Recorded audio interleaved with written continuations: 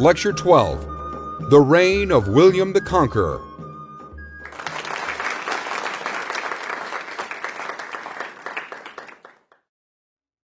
Welcome back. In our last lecture, we looked at the Norman Conquest, and we saw William, Duke of Normandy, win the Battle of Hastings in October of 1066 and get himself crowned king at Westminster Abbey on Christmas Day. I want to back up a bit now and say a little bit more about the process that got William from Hastings to Westminster Abbey, and then I want to talk about how he went about consolidating his rule over England. It's not a smooth process. There are some significant bumps along the way, and these bumps may have had a big impact in determining how William was going to develop his policies towards the English. He started out thinking he's going to be able to just step in as king and work with the existing system.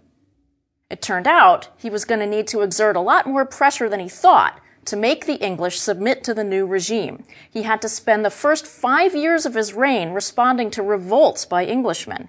And later, he also had some revolts to deal with by Norman followers as well. But he was ultimately successful. How did he do it? He made use of some existing English administrative structures, things we've already talked about. He also created new power bases for his supporters. He tried to bind his supporters very strongly to him by means of a special oath. And he tried to make the most effective possible use of the resources he had in England. And all of these factors together made William just as successful as King of England as he had been as Duke of Normandy. So let's follow William from the battlefield at Hastings on his way to London to get crowned. Of course, London is the big prize. As soon as the Battle of Hastings had been won, William set his sights on London, but he didn't want to head straight for the capital. He wanted to prepare the ground first in a couple of ways. One of these was military, because a frontal assault on London was a very bad idea. It was a walled city. It could have held out for a long time. So William made a big arc to the northwest of London, harrying and burning as he went along. And this process was meant to convince the English that William meant business. And it also isolated London from reinforcements. If you've burned a lot of the supplies in the area immediately around a city, it's hard for that city to hang on in a siege. So that was the military approach. But William was also a very smart politician. At the same time as he was out taking care of the military side of the operation, he's also putting out feelers to prominent English leaders, noblemen and churchmen, to see if they might be willing to come over to his side. And one by one, the English leaders did this, and I think they began to see a sort of inevitability about William's conquest. One of the leaders to submit is Archbishop Stigand. This is that questionable Archbishop of Canterbury that we've talked about before. Also, the Earls of Mercia and Northumbria, Edwin and Morcar, they came and submitted to William. These were actually the brothers who had lost the battle against Harold Hardrada 5 days before King Harold beat Harold Hardrada at Stamford Bridge. They had fled that battle. But here they are again, accepting William as king. Now, one of the most interesting people to submit to William is actually a man who has a much better claim to the throne, at least by genealogical reckoning, than anybody else in England. And I'm talking about a man named Edgar Atheling. Now, the word Atheling just means prince or possible successor to the throne. And he's called prince because he is the grandson of Edmund Ironside. And thus he's the great-grandson of Athelred the Unready by his first marriage. Now, Edgar's story is fascinating because he strikes me as one of the most amazing survivors in English history. Every time you think there's no way Edgar can get out of this mess, he does. Let's back up for a second to the time of the Danish invasions in the early 11th century. Edmund Ironside dies in 1016, and he leaves Knut in control of England. But Edmund Ironside had had a young family, including a son named Edward. This young family was spirited away into exile on the continent. They actually wound up in Hungary, of all places. Little Prince Edward grew to manhood, got married, and produced 3 children, a boy, Edgar, and 2 girls, Margaret and Christina. Then In the 1050s, he's living happily in Hungary all this time. All of a sudden, a messenger arrives from the court of Edward the Confessor in England, asking Edward, the son of Edmund Ironside, to come to England. So he came. The theory is that Edward the Confessor is getting old in the 1050s, and he knows he's not going to have any children, so he's trying to find somebody who can represent the legitimate line of the Wessex dynasty, and that would be Edward from Hungary. But when Edward arrives in England, the king refuses to see him, and nobody knows why. Maybe he changed his mind about naming Edward as his heir. We just don't know. But shortly after arriving in England, Edward died, leaving his son and 2 daughters behind.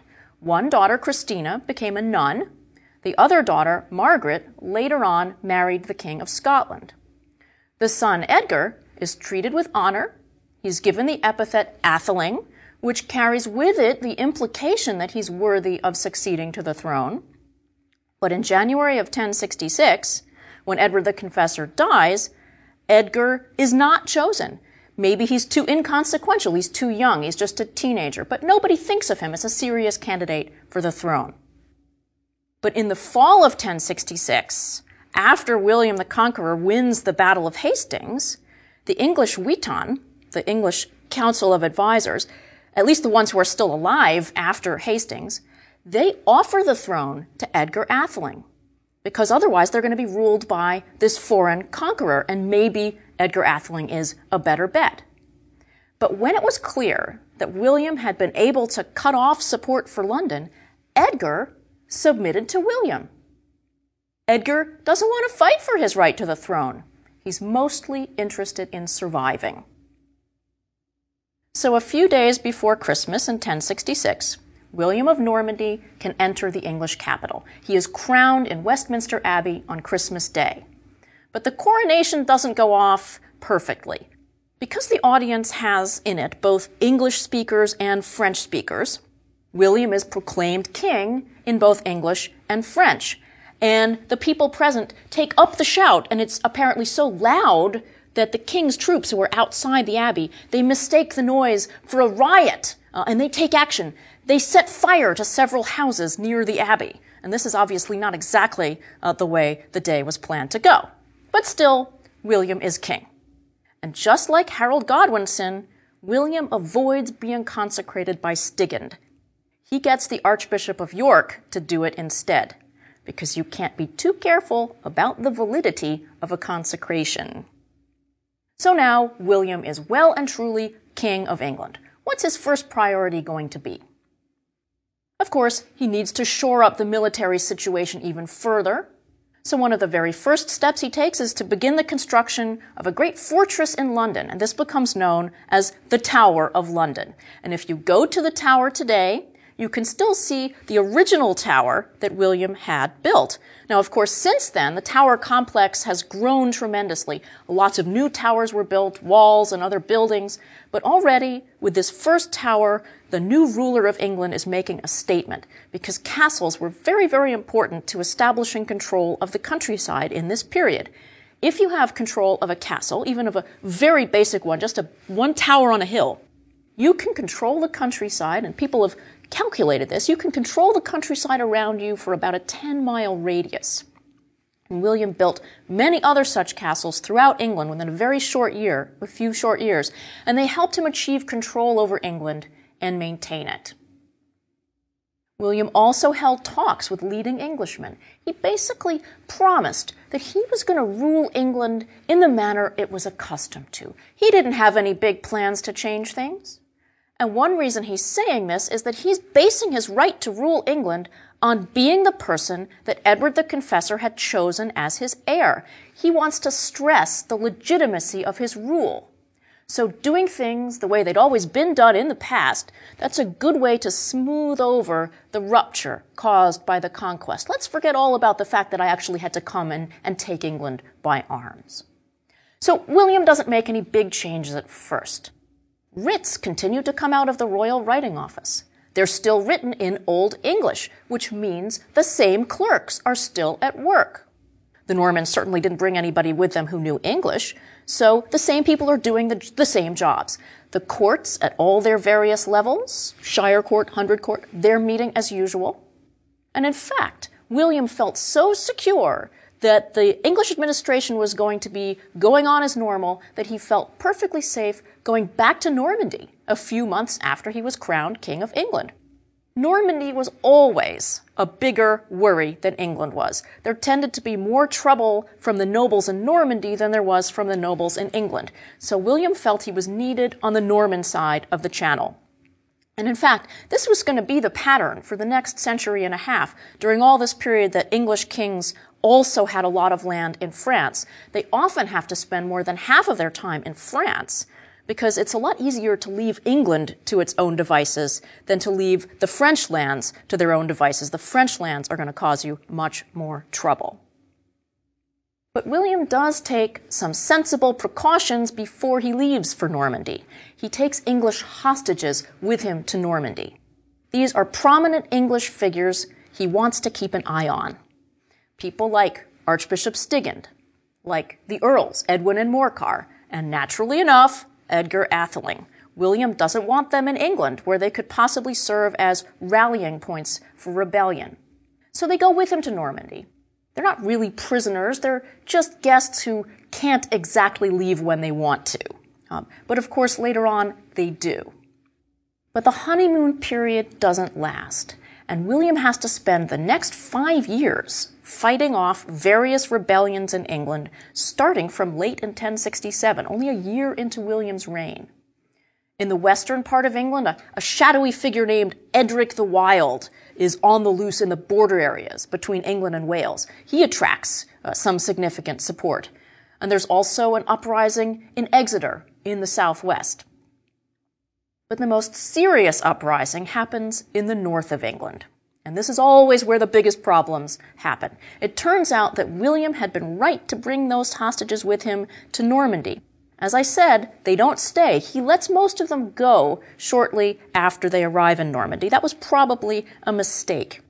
In 1068, the Earls Edwin and Morcar, they join up with another northern English leader, a guy named Gospatrick. And these three English leaders send feelers out to the Danish king, Sweyn Estrithson. Sweyn is related to King Knut, so he has something of a claim to the English throne himself. And the English nobles want Sweyn to come to England and help them get rid of William. At the same time, the earls also begin to push the claims of Edgar Atheling. Edgar Atheling had gone to Scotland when he was tired of hanging out with William the Conqueror in Normandy. But William found out about this little project. As I've said, it's hard to keep a secret in the 11th century. And William responded vigorously by campaigning throughout England, especially by making a bold northward thrust up to York and then down south to Cambridgeshire, and all along the way. He's building castles, and he's demanding the submission of English leaders. Wherever he goes, he does this. And this is a very effective method. He's showing the flag. He's saying, I'm going to show up, and I'm going to make sure that you do what I want. And it works, at least temporarily. The rebels in the north are intimidated for the moment. Okay? But early in 1069, an incident in the far north, in Durham, sets off a major revolt. A Norman official is sent up to Durham to take control there. And somehow he gets involved in a piece of local unpleasantness. I've said before, things in the north can be a bit different. It's a very old feud, and he ends up in the middle of it, and he's set upon in a house and burned to death. And this is the trigger for a widespread revolt, and it quickly spreads south to York. Now, Edgar Atheling is getting ready to move south from Scotland, but he's not fast enough for William. The king moves north again at a breathtaking pace, and he retakes the city of York. The situation gets more serious, though, a bit later in the year, because the Danish king, Sweyn Estrithson, finally acts on the earlier call for help that the English nobles had sent him. Just like the Danish kings in the early 11th century, Sweyn is hoping to capitalize on any pro-Danish feelings that might still be out there in the north and east of England. So he sends one of his sons to England with a fleet. This fleet anchors in the Humber River. Edgar Atheling and other northern magnates join in the revolt. York is retaken from the Normans. York is changing hands in this period at a dizzying pace. The local peasants around York welcome the Danish soldiers as expected. They seem to have looked on them as liberators. There are repercussions in Scotland as well. I mentioned Edgar Atheling being in Scotland. Well, now that things are looking more positive for Edgar, the Scottish king, Malcolm, decides maybe it would be a good idea to marry Edgar's sister, Margaret. I think King Malcolm is hoping that he's marrying the sister of the future king of England. Now, it didn't work out that way, but ultimately this marriage is going to be very important in English history. We'll see that in the next lecture because it would produce a very important Queen of England. But let's go back to the revolt in 1069. It looks bad for King William. He has a Danish force on English soil. His rival for the English throne, Edgar, is now related by marriage to the Scottish king. But William is up to the challenge. He responds immediately. He heads north. Now, along the way, he engages in a deliberate policy of destruction. He tells his troops, destroy all the crops, burn down the houses, destroy everything in your path. They kill every male they come across. They kill all the livestock they can get their hands on. It's basically like Sherman's march to the sea in Georgia during the American Civil War, but worse. And it gets an appropriate name. People refer to it as the harrying of the North. The king got to York and he retook the city rather easily. And then he ordered his troops to fan out across the countryside of Yorkshire to carry out the same kind of destruction that they'd engaged in on the way north. And this destruction is so profound that its effects are still visible 2 decades later in Domesday Book. This is a great survey of English lands that we're going to be talking about in the next lecture, and you can see the results of the harrying of the North in that book. Well, there are still some rebels holding out near Chester in the northwest, so the king heads to Chester next. It's winter at this point, usually not a time when soldiers in the Middle Ages expect they're going to be fighting. You usually take the winter off, and William's soldiers are exhausted. They almost mutiny on the way to Chester. But the king somehow rallies them. He has amazing powers of leadership, and they get to Chester before the rebels are ready to meet them. And that's effectively it. That's the end of the English side of the revolt. The Danes are still on the loose, but they're discouraged at this point, and the king manages to pay them off. He pays the Danes a bribe, and the Danish fleet in the Humber ups anchor. So essentially you've got a Norman king paying Danegeld. Kind of ironic. William had just come through a relentless, tiring campaign, and it seemed a good trade-off to him. But remember what Kipling said about Danegeld. William was not rid of the Dane this time either. The next year, in 1070, King Sweyn comes back. This time, he's leading his fleet in person, and Edwin and Morcar join in also. The Danes meet up with an English rebel force. They're led by an English thane, an English nobleman in Lincolnshire named Hereward. Together, this rebel force attacks Peterborough Abbey in Northamptonshire and sacks it. It's got a Norman abbot at this point, which maybe justifies the sack a little bit. But the monks of Peterborough, they remember this attack for many years to come with horror. Now, William responds by bribing Sweyn to go home again. And Sweyn does go home again. This leaves William free to go after Hereward. Hereward takes refuge in the Isle of Ely. Now, remember Ely from our discussion of Knut's reign. This is the church where Knut was charmed by the singing of the monks. Well, you'll also remember it's a marshy area. You're best off getting around by boat in that part of the country. It's a pretty good place to hole up and disappear.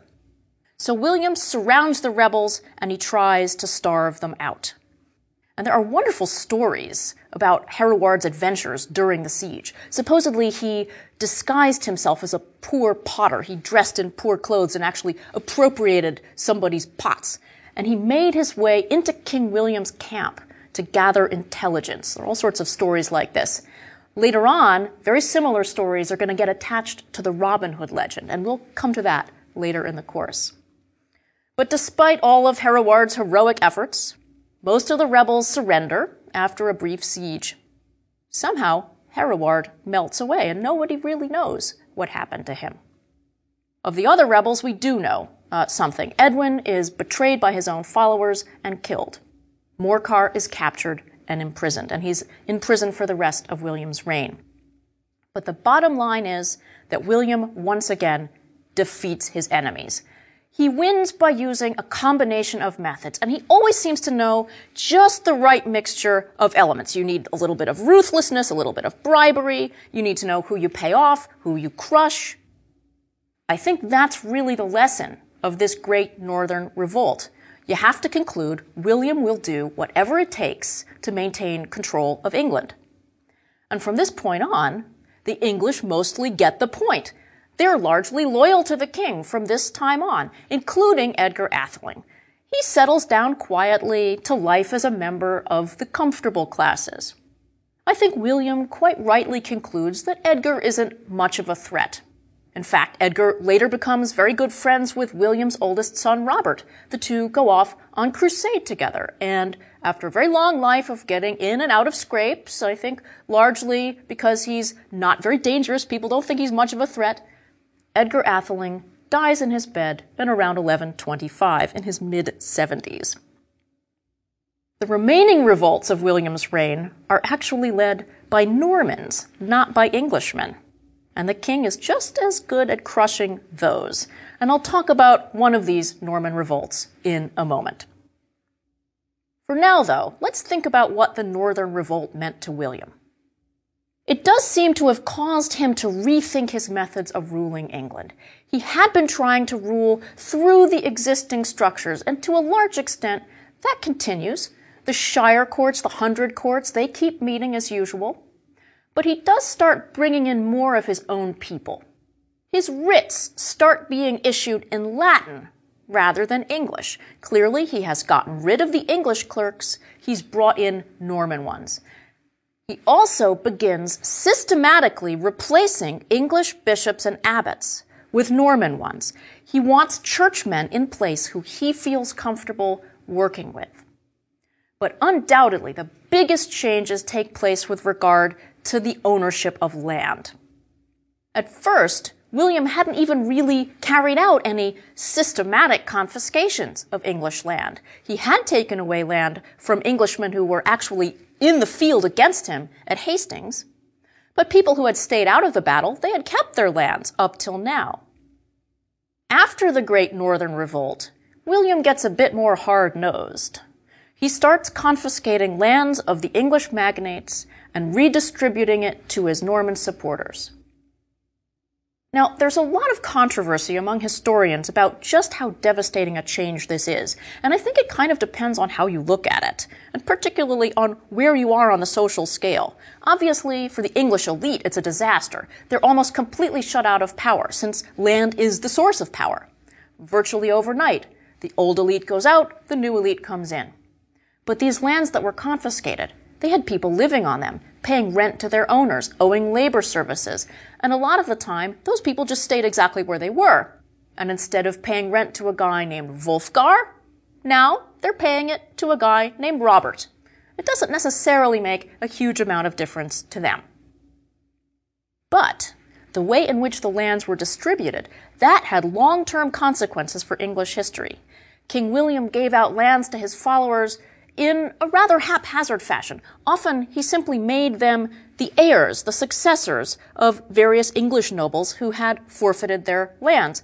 And these lands tended to be widely scattered. They don't form compact, contiguous lordships. That's much more the way it worked in Normandy, not in England. And the result is that the nobility in England doesn't have the same kind of secure, territorial power bases that Norman lords do. And this has several implications for English history.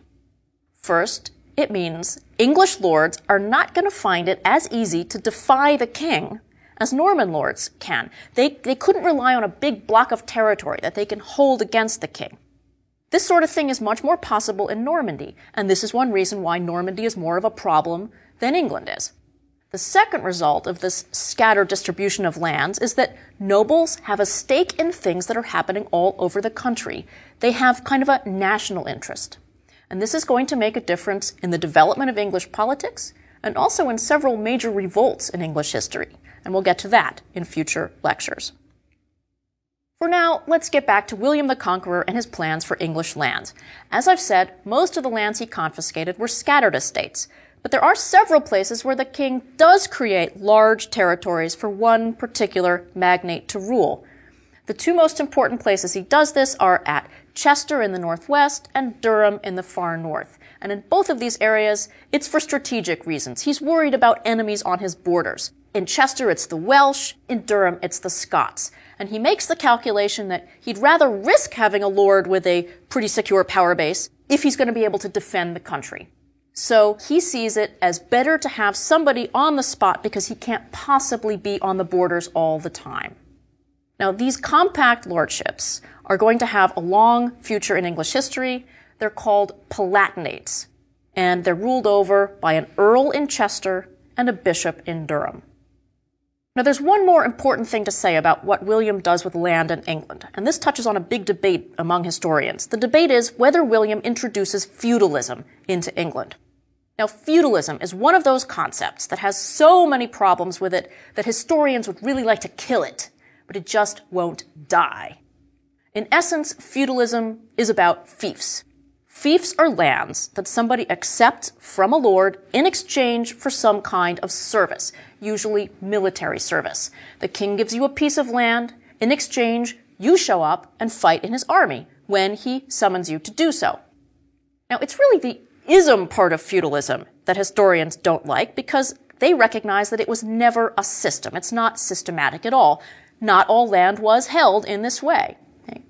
Historians are divided over how important fiefs were before the conquest. But I think the important thing to stress is that William the Conqueror does increase the importance of fiefs in England. But while William is in the midst of this whole-scale redistribution of lands, he has to face rebellion on several fronts from those very supporters that he's giving land to. Remember I said the English had learned their lesson? Well, the Normans had not. And in 1075, there's a major conspiracy. It's led by the Earl of Hereford and the Earl of East Anglia, both of whom are Normans. And the grievance is simply that the king isn't giving them enough favors, not confirming them in their lands, their offices. And unlike the English revolts, this one is thus really entirely personal. The plot is actually hatched at a wedding feast. Now, the reason I mention this revolt, it doesn't amount to much militarily, is because it results in the last execution of an Englishman for treason in William's reign. Now, how is this? It's a Norman revolt. Among the wedding guests, where the plot is devised, is an English nobleman named Waltheof, and the reason he's there is that he has married the niece of William the Conqueror. And somehow poor Waltheof gets swept up in the conspiracy. Now, when word of it gets out, Waltheof is actually the first to surrender. I don't think his heart was ever in the rebellion. But the king decides that he's going to treat the rebels separately according to their nationality. Normans will be dealt with by Norman law, English by English law. The penalty for treason under English law is beheading. So the Norman lords, they get off with the loss of their lands and liberty. Waltheof is executed. So justice in England is not yet entirely even-handed. Still, this episode shows that William had his problems with his Norman supporters just as much as he did with his English subjects, if not more so. So what's the solution? William tried to a certain degree to increase the authority of the crown with respect to the great lords, and he did this by articulating the principle that he's at the top of a hierarchy of landholding, everyone else comes underneath him. In effect, William is making it clear that all the land in England is held of the king. The next layer of landholders under the king are the so-called tenants-in-chief. Tenants-in-chief are people who hold their lands directly of the king. He is their immediate lord. They're accountable directly to him for their military service. Now, under the tenants-in-chief are people called subtenants. These are people who owe service to the tenants-in-chief, who owe service to the king. So there's essentially a pyramid with the king at the top. This is a simplification, but broadly it holds.